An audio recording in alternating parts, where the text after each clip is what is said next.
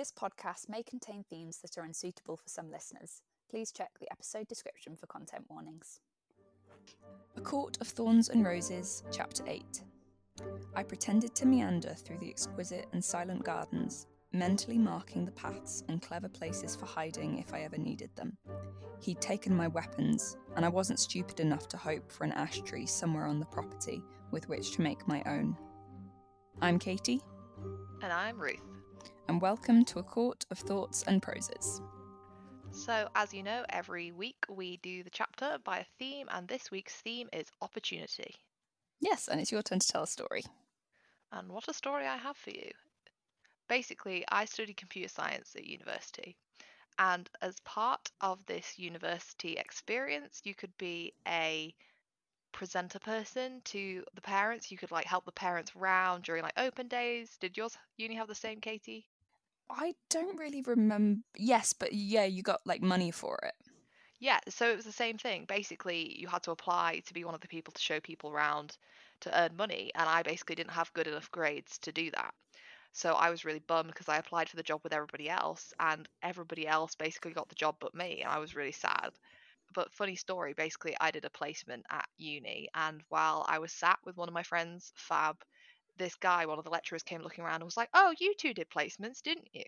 And both me and my friend were like, "Yes, yes, we did." And he was like, "Oh, would it be okay if you presented during the open days on your placement? We'll pay you." And we were like, yes. So basically, I ended up getting the job because I was conveniently sat in the right place at the right time.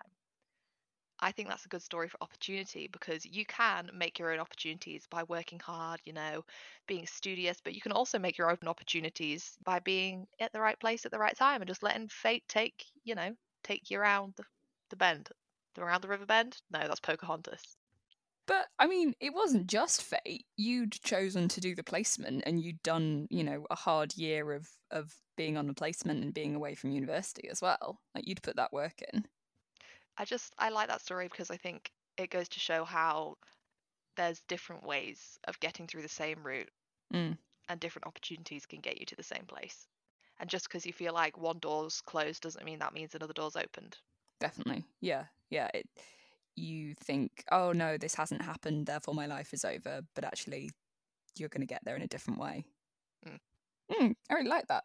Well, now it's time for our 30-second recap. So it's my turn to go first. So, Ruth, will you count me in? I absolutely will. Okay, are you ready? In 3, 2, 1, go.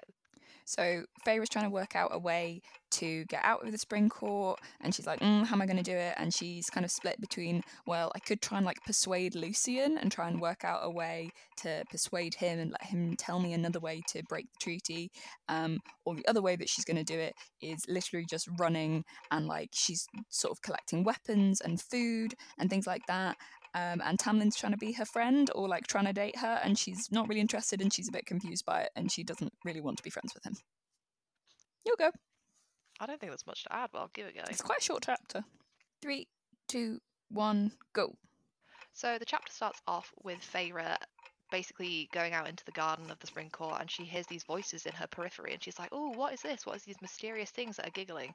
And she tries to spot them, and it's her first encounter with sort of the fey monstery type people. And she turns around, and just before she can see them, Alice calls her in for dinner, and she's like, "Oh, Alice, stop it!" And then she doesn't find out who they are. Then she goes in and she steals a knife from the dinner table because she's like, "I'm going to stab you in your sleep. I really want to escape." Spends the rest of the chapter plotting how to escape and just ignoring Tamlin, basically. Fabulous. Okay, so where do you want to start with our theme of opportunity? So I would like to start with the literal beginning of this chapter when Feyre spends the time wandering through the gardens, and as I mentioned, she meets these two sort of, what are they? Would you call them? Are they fae? Are they? Yeah, so I was wondering about this because I don't know what they are, and I don't think it ever gets answered what these creatures are that she meets or nearly meets in the garden. My only guess was that it's Alice's nephews. Okay. Because it's two sort of childlike figures and they want to play. And we find out later that Tamlin has actually cast a glamour on Feyre to hide most of the fairies in the court from her so that she doesn't get overwhelmed. And so she can't really see these fairies, and so I wondered if they were like under this glamour that Tamlin's put on, but she can sort of sense them. And I just wondered if they were because we never meet Alice's nephews, and so I just wondered if they were Alice's nephew. I love that theory. See, I thought that they were just some kind of benign fairy monster that wasn't big enough to eat her but was playful. But I think your description makes a lot more sense, and I want to think that that's what it is. And where do you see opportunity with these two little sort of whatever they are, little childish fae? So really what it called and sort of meant to me was it's the beginning of Feyre's journey of exploring the Fey world, and it reminds me of a lot of Feyre's learning with the Fey world comes from opportunity and just bumping into things in the world and learning about them. And this is sort of the beginning of her journey of realizing that, not everything's as it seems. Mm. She can't trust her human senses. And I think it's like she has the opportunity to realize that not all Fey are evil, and it's that beginning of that learning. Yeah, because they're not trying to attack her, because her first interactions with the Fae are Andras, who looks very menacing because he's in this giant wolf form. Tamlin breaks into her house. Like, they're not very auspicious ways of meeting fairies, whereas these are just two figures like giggling in the garden that want to play. And she is afraid, she's ready to fight, but she doesn't need to because they're not interested in hurting her. I just like that. It's not a moment that you look at or you'd scrutinize really throughout the entire book. It's not a very big important moment, but that little opportunity that the kids have, or whoever they are, to like play and mess with Feyre introduces her to the world in the way that it can be a little bit more exciting and not as scary. Not everything's going to eat you. Most things will. Not everything. Yeah, and that it's not as clear cut as good humans and bad fairies. There's good and bad for both. She over the course of the next few chapters starts to view the fairy world more complexly and to acknowledge that they're people and they're not villains. So that was my first point for opportunity. What did you see in this chapter regarding opportunity? So I saw this conflict in Feyre, as I said in my 30-second recap, the conflict between she's desperately trying to get out of the Spring Court. That is her main focus. And she has these two options for how she'll leave. She's either going to run. She's stolen a knife at the dinner table. She's looking in the garden for where she can hide and paths to get out. She's, checked the window of her bedroom and she's worked out that she can climb out the window. All of these very practical steps for how to get out. And then the other way that she's considering, the other opportunity, is leaving by persuasion. And she's mostly seeming to be focusing on Lucien, which is interesting because of the two, I'm not sure if I would say Lucien was more welcoming than Tamlin. Tamlin keeps accosting her wherever she goes and being like, "Hi, do you want to go for a walk?" So I'm not sure why she doesn't think he could be persuaded. I'm not sure why she thinks that Lucien is the better bet. And, she says that I'm not good at persuasion. I'm not good at, verbal warfare. But that's an option that she has. She's got the practical fighting, hunting option, and then she's got the persuasion option. It's a very strange analysis of the two, because I think if you actually logically thought about it, obviously from outside her perspective, the opportunity would be with Tamlin to let Tamlin release the reins a little bit and to get to know him and have him feel more relaxed, whereas she goes straight to Lucien, which I wouldn't necessarily think of. I think it's a missed opportunity to talk to Tamlin and get to know him. Well, let's talk about that, because so they have dinner. They have dinner with all three of them every evening, but during the day, Feyre is free to do whatever she wants. Lucien and Feyre are sort of bickering, or Lucien's being rude and Feyre's trying not to be rude because she's trying to persuade him and sort of, get on his good side.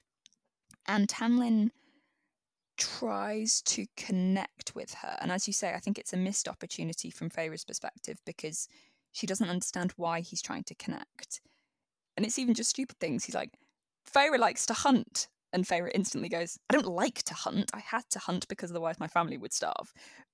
And Tamlin is sort of throwing this crumb of conversational tidbit, like, here's the one fact that I know about her.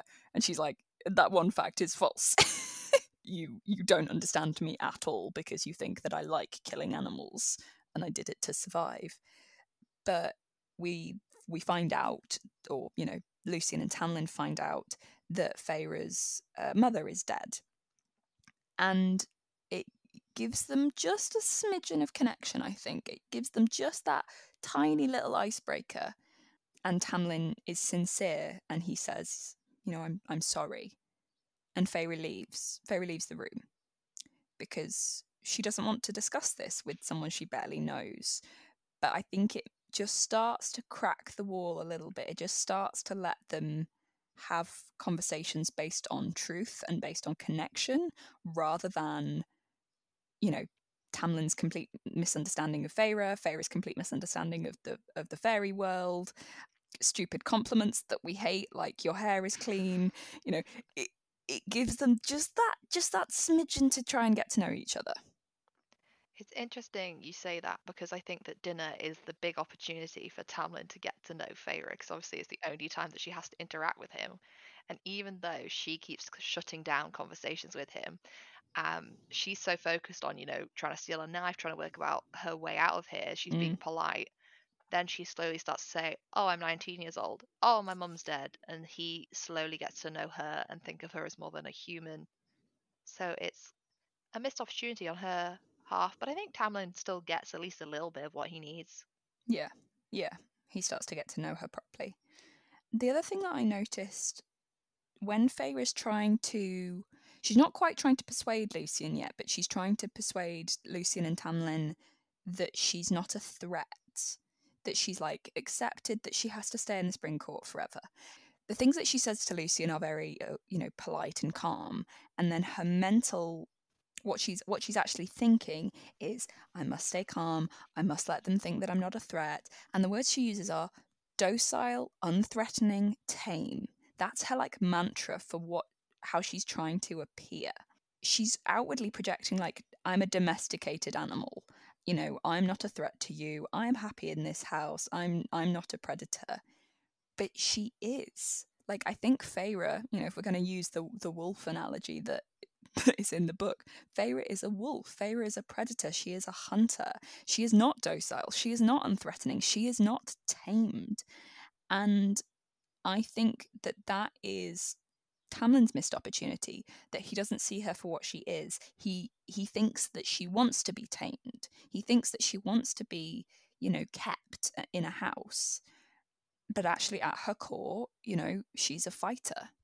That is amazing because that absolutely mirrors what goes wrong with both of them. Yeah. And that's the message that she carries out when she's going to get married. And Tamlin thinks, yes, she's happy being here, being tame, not having to do anything. The classic happy ever after. And yes, she wants a happy ever after, but it's on the wrong terms. It's on, I mean, we'll get into this later with the rest of the book, but I think Tamlin thinks that Feyre wants to be rescued, but in the end it's her who rescues him. And he instantly forgets that, and he thinks that she doesn't want to fight for what's right, and that she doesn't want to change the world, and she doesn't want to make things better for other people, that she wants to just be kept in a house forever. Oof, I love that point. Have you got anything else for opportunity? So I actually have where she steals the knife from the dinner table. So Lucian and Tamlin are just talking and she steals the knife and she feels like they haven't seen, and I just know there is no way that they haven't missed. They have magic hearing. They've definitely heard her. They know she has stolen this knife from the table. And the reason I think this is relating to opportunity, because it kind of reminds me of parents and children. Where kids will be like, don't push that button, and then the kids will take any opportunity they have to like go and run away from whatever their parents told them to do. That's exactly what it reminds me of, because Tamlin's like, oh, I'm just gonna look over here. Oh, what? She took a what? What are you talking about? Whereas Feyre's like, they didn't see. I got away with it. So Feyre thinks she's being all cunning, but they absolutely know. Do you think he's trying to make her feel safer because then she's got a weapon and it gives her the opportunity to leave if she, he said you can leave. It's just you'll be murdered before you leave my court. The first fairy that finds you will eat you, and also, the food that I'm sending to your family will stop. So he's given her a very poisoned opportunity to leave, but I think if she did actually try, I don't know if he would let her. She certainly wouldn't get far with a butter knife, but she's trying. Well, that's what I don't like about the whole scenario. While it feels like an opportunity to Feyre, it's not, because Tamlin is pulling the strings and kind of creating that opportunity almost. So it's a bit fake. And it's that same thing that if Tamlin let her leave, he wouldn't probably let her leave very far and then would rescue her and bring her back. So it's that sort of uncomfortable, false sense of freedom kind of Yeah. situation. The final thing that I had for opportunity was Feyre talks about she's made her mother this promise, this oath that she will look after her family, and so that is her guiding light. She needs to get back to them. And she talks about this dream that she has to have her sisters married off, and she's got enough money and enough food, to live with her dad. She doesn't want to get married. She wants her sisters out of the house. She wants to live with her dad and to have enough food and time to paint. And she calls it a wild, small dream. And that's all she wants. And she says, enough time to paint or to learn what I wanted. I want her to have that opportunity to know what she wants. And I think she gets that in the Spring Court.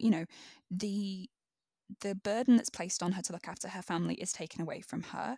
She doesn't have to hunt. She's got enough food to eat. And it does give her the time and the headspace to learn what she wants. And what she wants is to be able to paint. She adores painting, and we're gonna see her do that in a few chapters. But I just wish that Feyre had had the opportunity to have freedom and to have choice without all this manipulation going on, and without this convoluted plan and being trapped up in fate and all the rest of it. I wish she'd just had that opportunity herself, rather than being restricted by the curse and restricted by poverty. I love that. And I think that is probably the only opportunity that she gets out of Yeah, this whole well, it's not the only opportunity to get, she gets but the opportunity to fall in love, I suppose. and it does start off her entire journey, and it gives her the opportunity to carry on with everything. That's what Tamlin gives her, the opportunity to basically have a new life. But the Yeah, only opportunity that he specifically brings as a benefit, I feel like, is the ability for her to just chill. yeah. Do you see any opportunities that are like the ones in your story, like manipulated opportunities versus chance or fate? So this is my main thing with this chapter, is I feel like most of the opportunities Feyre is used to creating and bringing herself are the ones where she's planning. So, she's eyeing up escape exits, she's stealing knives, she's trying to persuade Lucian to like her so she can escape. Yeah. Whereas Tamlin's opportunity was one of fate, how Feyre was the one who ended up shooting the wolf, and she was the one who got brought here, and everything's kind of new. And obviously, he's trying to manipulate her, and he is succeeding at that, but he doesn't really have a plan, whereas Feyre's feels a lot more planned out.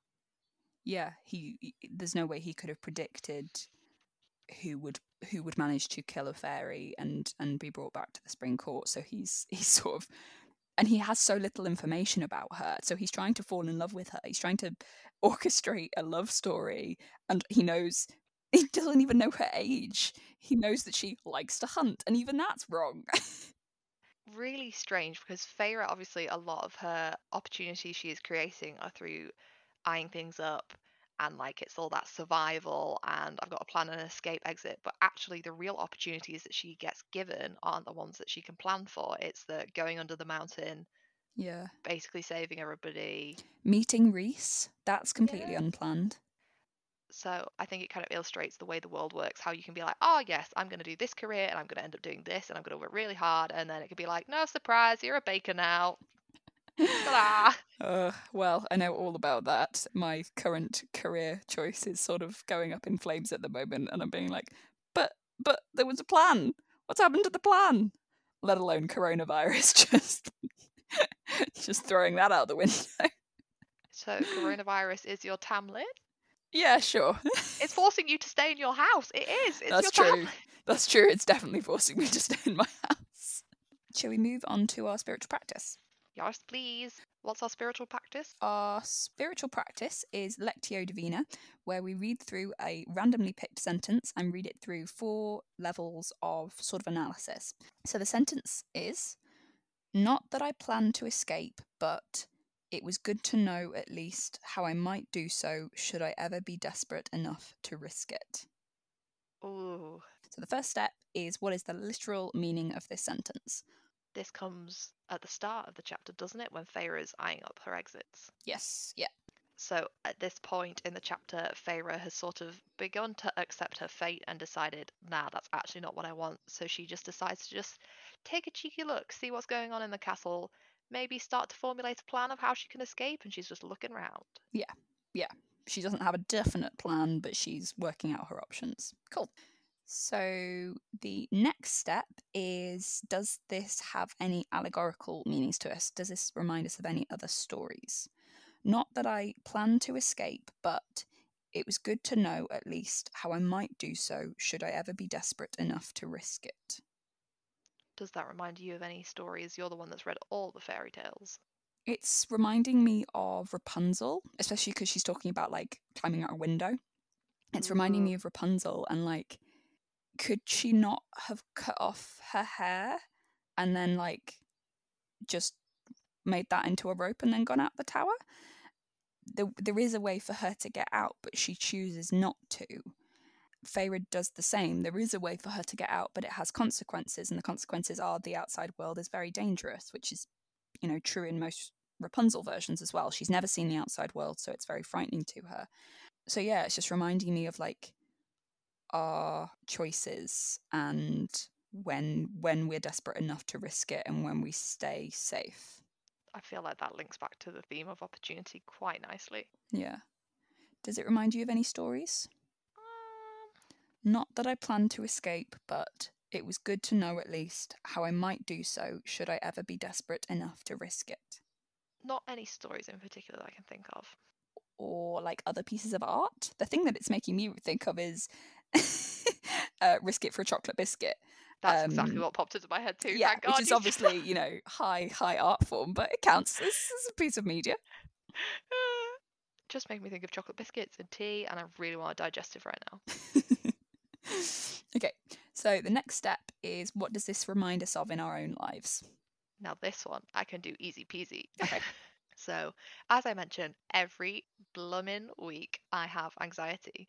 And one of the methods, if I have a panic attack, is I need to like figure out where, if I do have a panic attack, where the toilet is, or where I can go, or how I could run away Mm. if my anxiety ever gets too much. And kind of formulating that escape plan makes me feel more at ease, or planning several options if something goes wrong. Mm. And that's exactly what it reminds me of. Even if you don't use them, having the plan. Right there is one of my coping strategies. Yeah. What about you? So I'm living with my parents at the moment, and I love them very dearly, and they've actually been wonderful to live with. I've been very lucky, and we've got a lot of space, so I've not been crammed back into my childhood bedroom or anything like that.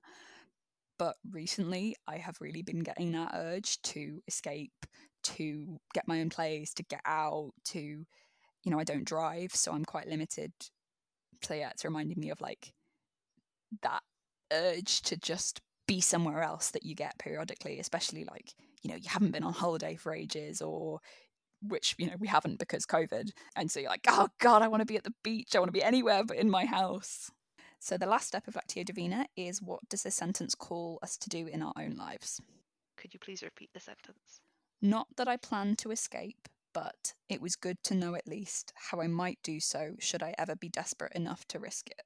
See, to me, because we've been talking about opportunity, it reminds me that you do not have one path set in life. So, sort of like Feyre is planning for different things that she could do, to think about all the different options and the way life could go, and not set myself onto one single track mind of this is how life is going to be. Well, that really calls me to play with my options and to try and apply for more jobs. A lot of jobs that I apply for in the museum sector, are a lot of jobs that are available are part-time, and they're not actually enough money to live on, or not enough money for me to move out. So to try and find things that I can actually apply that would give me enough money for rent, and at the same time it's calling me to try and settle into, well, I'm living at home and this is the reality at the moment, and try and be a bit more okay with that, rather than having this constant, you know, God, I want to get out of here, and have a plan for how to get out, but also try and be okay with being here for the moment, because it's really not bad. I've got my cats, I've got a garden. It could be much worse, but just try and let both of those realities be true at the same time. See, this reminds me of a tarot card. One of the cards that I'm thinking of, the tarot card, is the Ace of Pentacles, and the upright. So the meaning for that is like opportunity, prosperity, new venture, and then the reverse meaning of it basically means the opposite. So lost opportunity, mischance, and the fact that when you're doing a tarot reading, something as simple as turning a card upside down can decide whether something's a good opportunity or a bad opportunity. Yeah, you have to look at something a slightly different way, and then well, like your story, what you thought was a missed opportunity actually was fine. Lovely. Well, thank you for doing Lectio Divina with me. Who would you like to bless this week? No offense, but this is not a very eventful chapter, to be honest. No, they just really So, have a chat, don't they?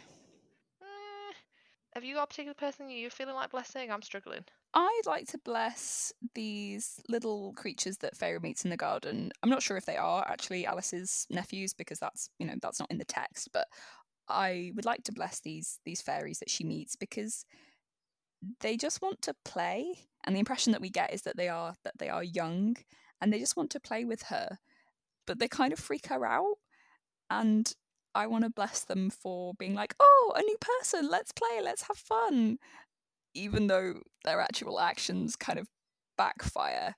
Because I think at the moment, certainly as I've been socializing with more people, sometimes I try and do something and socialize, and then I'm like, oh, I got that completely wrong. I got that completely backwards. A friend came up, and I offered them a drink once, and then we talked for like 2 hours, and I forgot to offer them anything else, and then they were leaving, and literally as they drove off, I was like, I should have asked them if they wanted a drink again. I'm a terrible hostess. So I want to bless us all as we move into social interactions again in person. Be kind to yourself, and it's okay if you're a bit awkward and you get your social wires crossed and accidentally do things that you don't mean to do. Oh, that's a nice story. I like that one. Who would you like to bless? I would like to bless Lucian because in this chapter it feels like Tamlin's inauthentic in his interactions with Feyre, whereas Lucian is authentic, even though he's not being nice to Feyre, but at least she knows where she stands with him, and they're probably more able, as well, we'll see in the next chapters, that they're able to bring and generate a more authentic relationship quicker because Lucian is kind of, you know, doesn't hide anything and is at his emotional level that he needs to be with Feyre. Yeah, he tells it like like it is. He's like, I don't like you. I wish you weren't here. And she's like, okay, we agree. I also wish I wasn't here. This is a blessing for people who are honest to themselves and honest to those around them, because otherwise we wouldn't be able to generate authentic relationships. Thank you for listening to A Court of Thoughts and Proses. Please subscribe and leave a review if you've enjoyed this episode. This episode was produced by both of us and edited by me. You can find us on Twitter, Facebook, and Instagram at Acotap Podcast, ACOTAP. Thank you to the Harry Potter and the Sacred Text podcast, as always, for letting us steal their structure. Bye, everyone!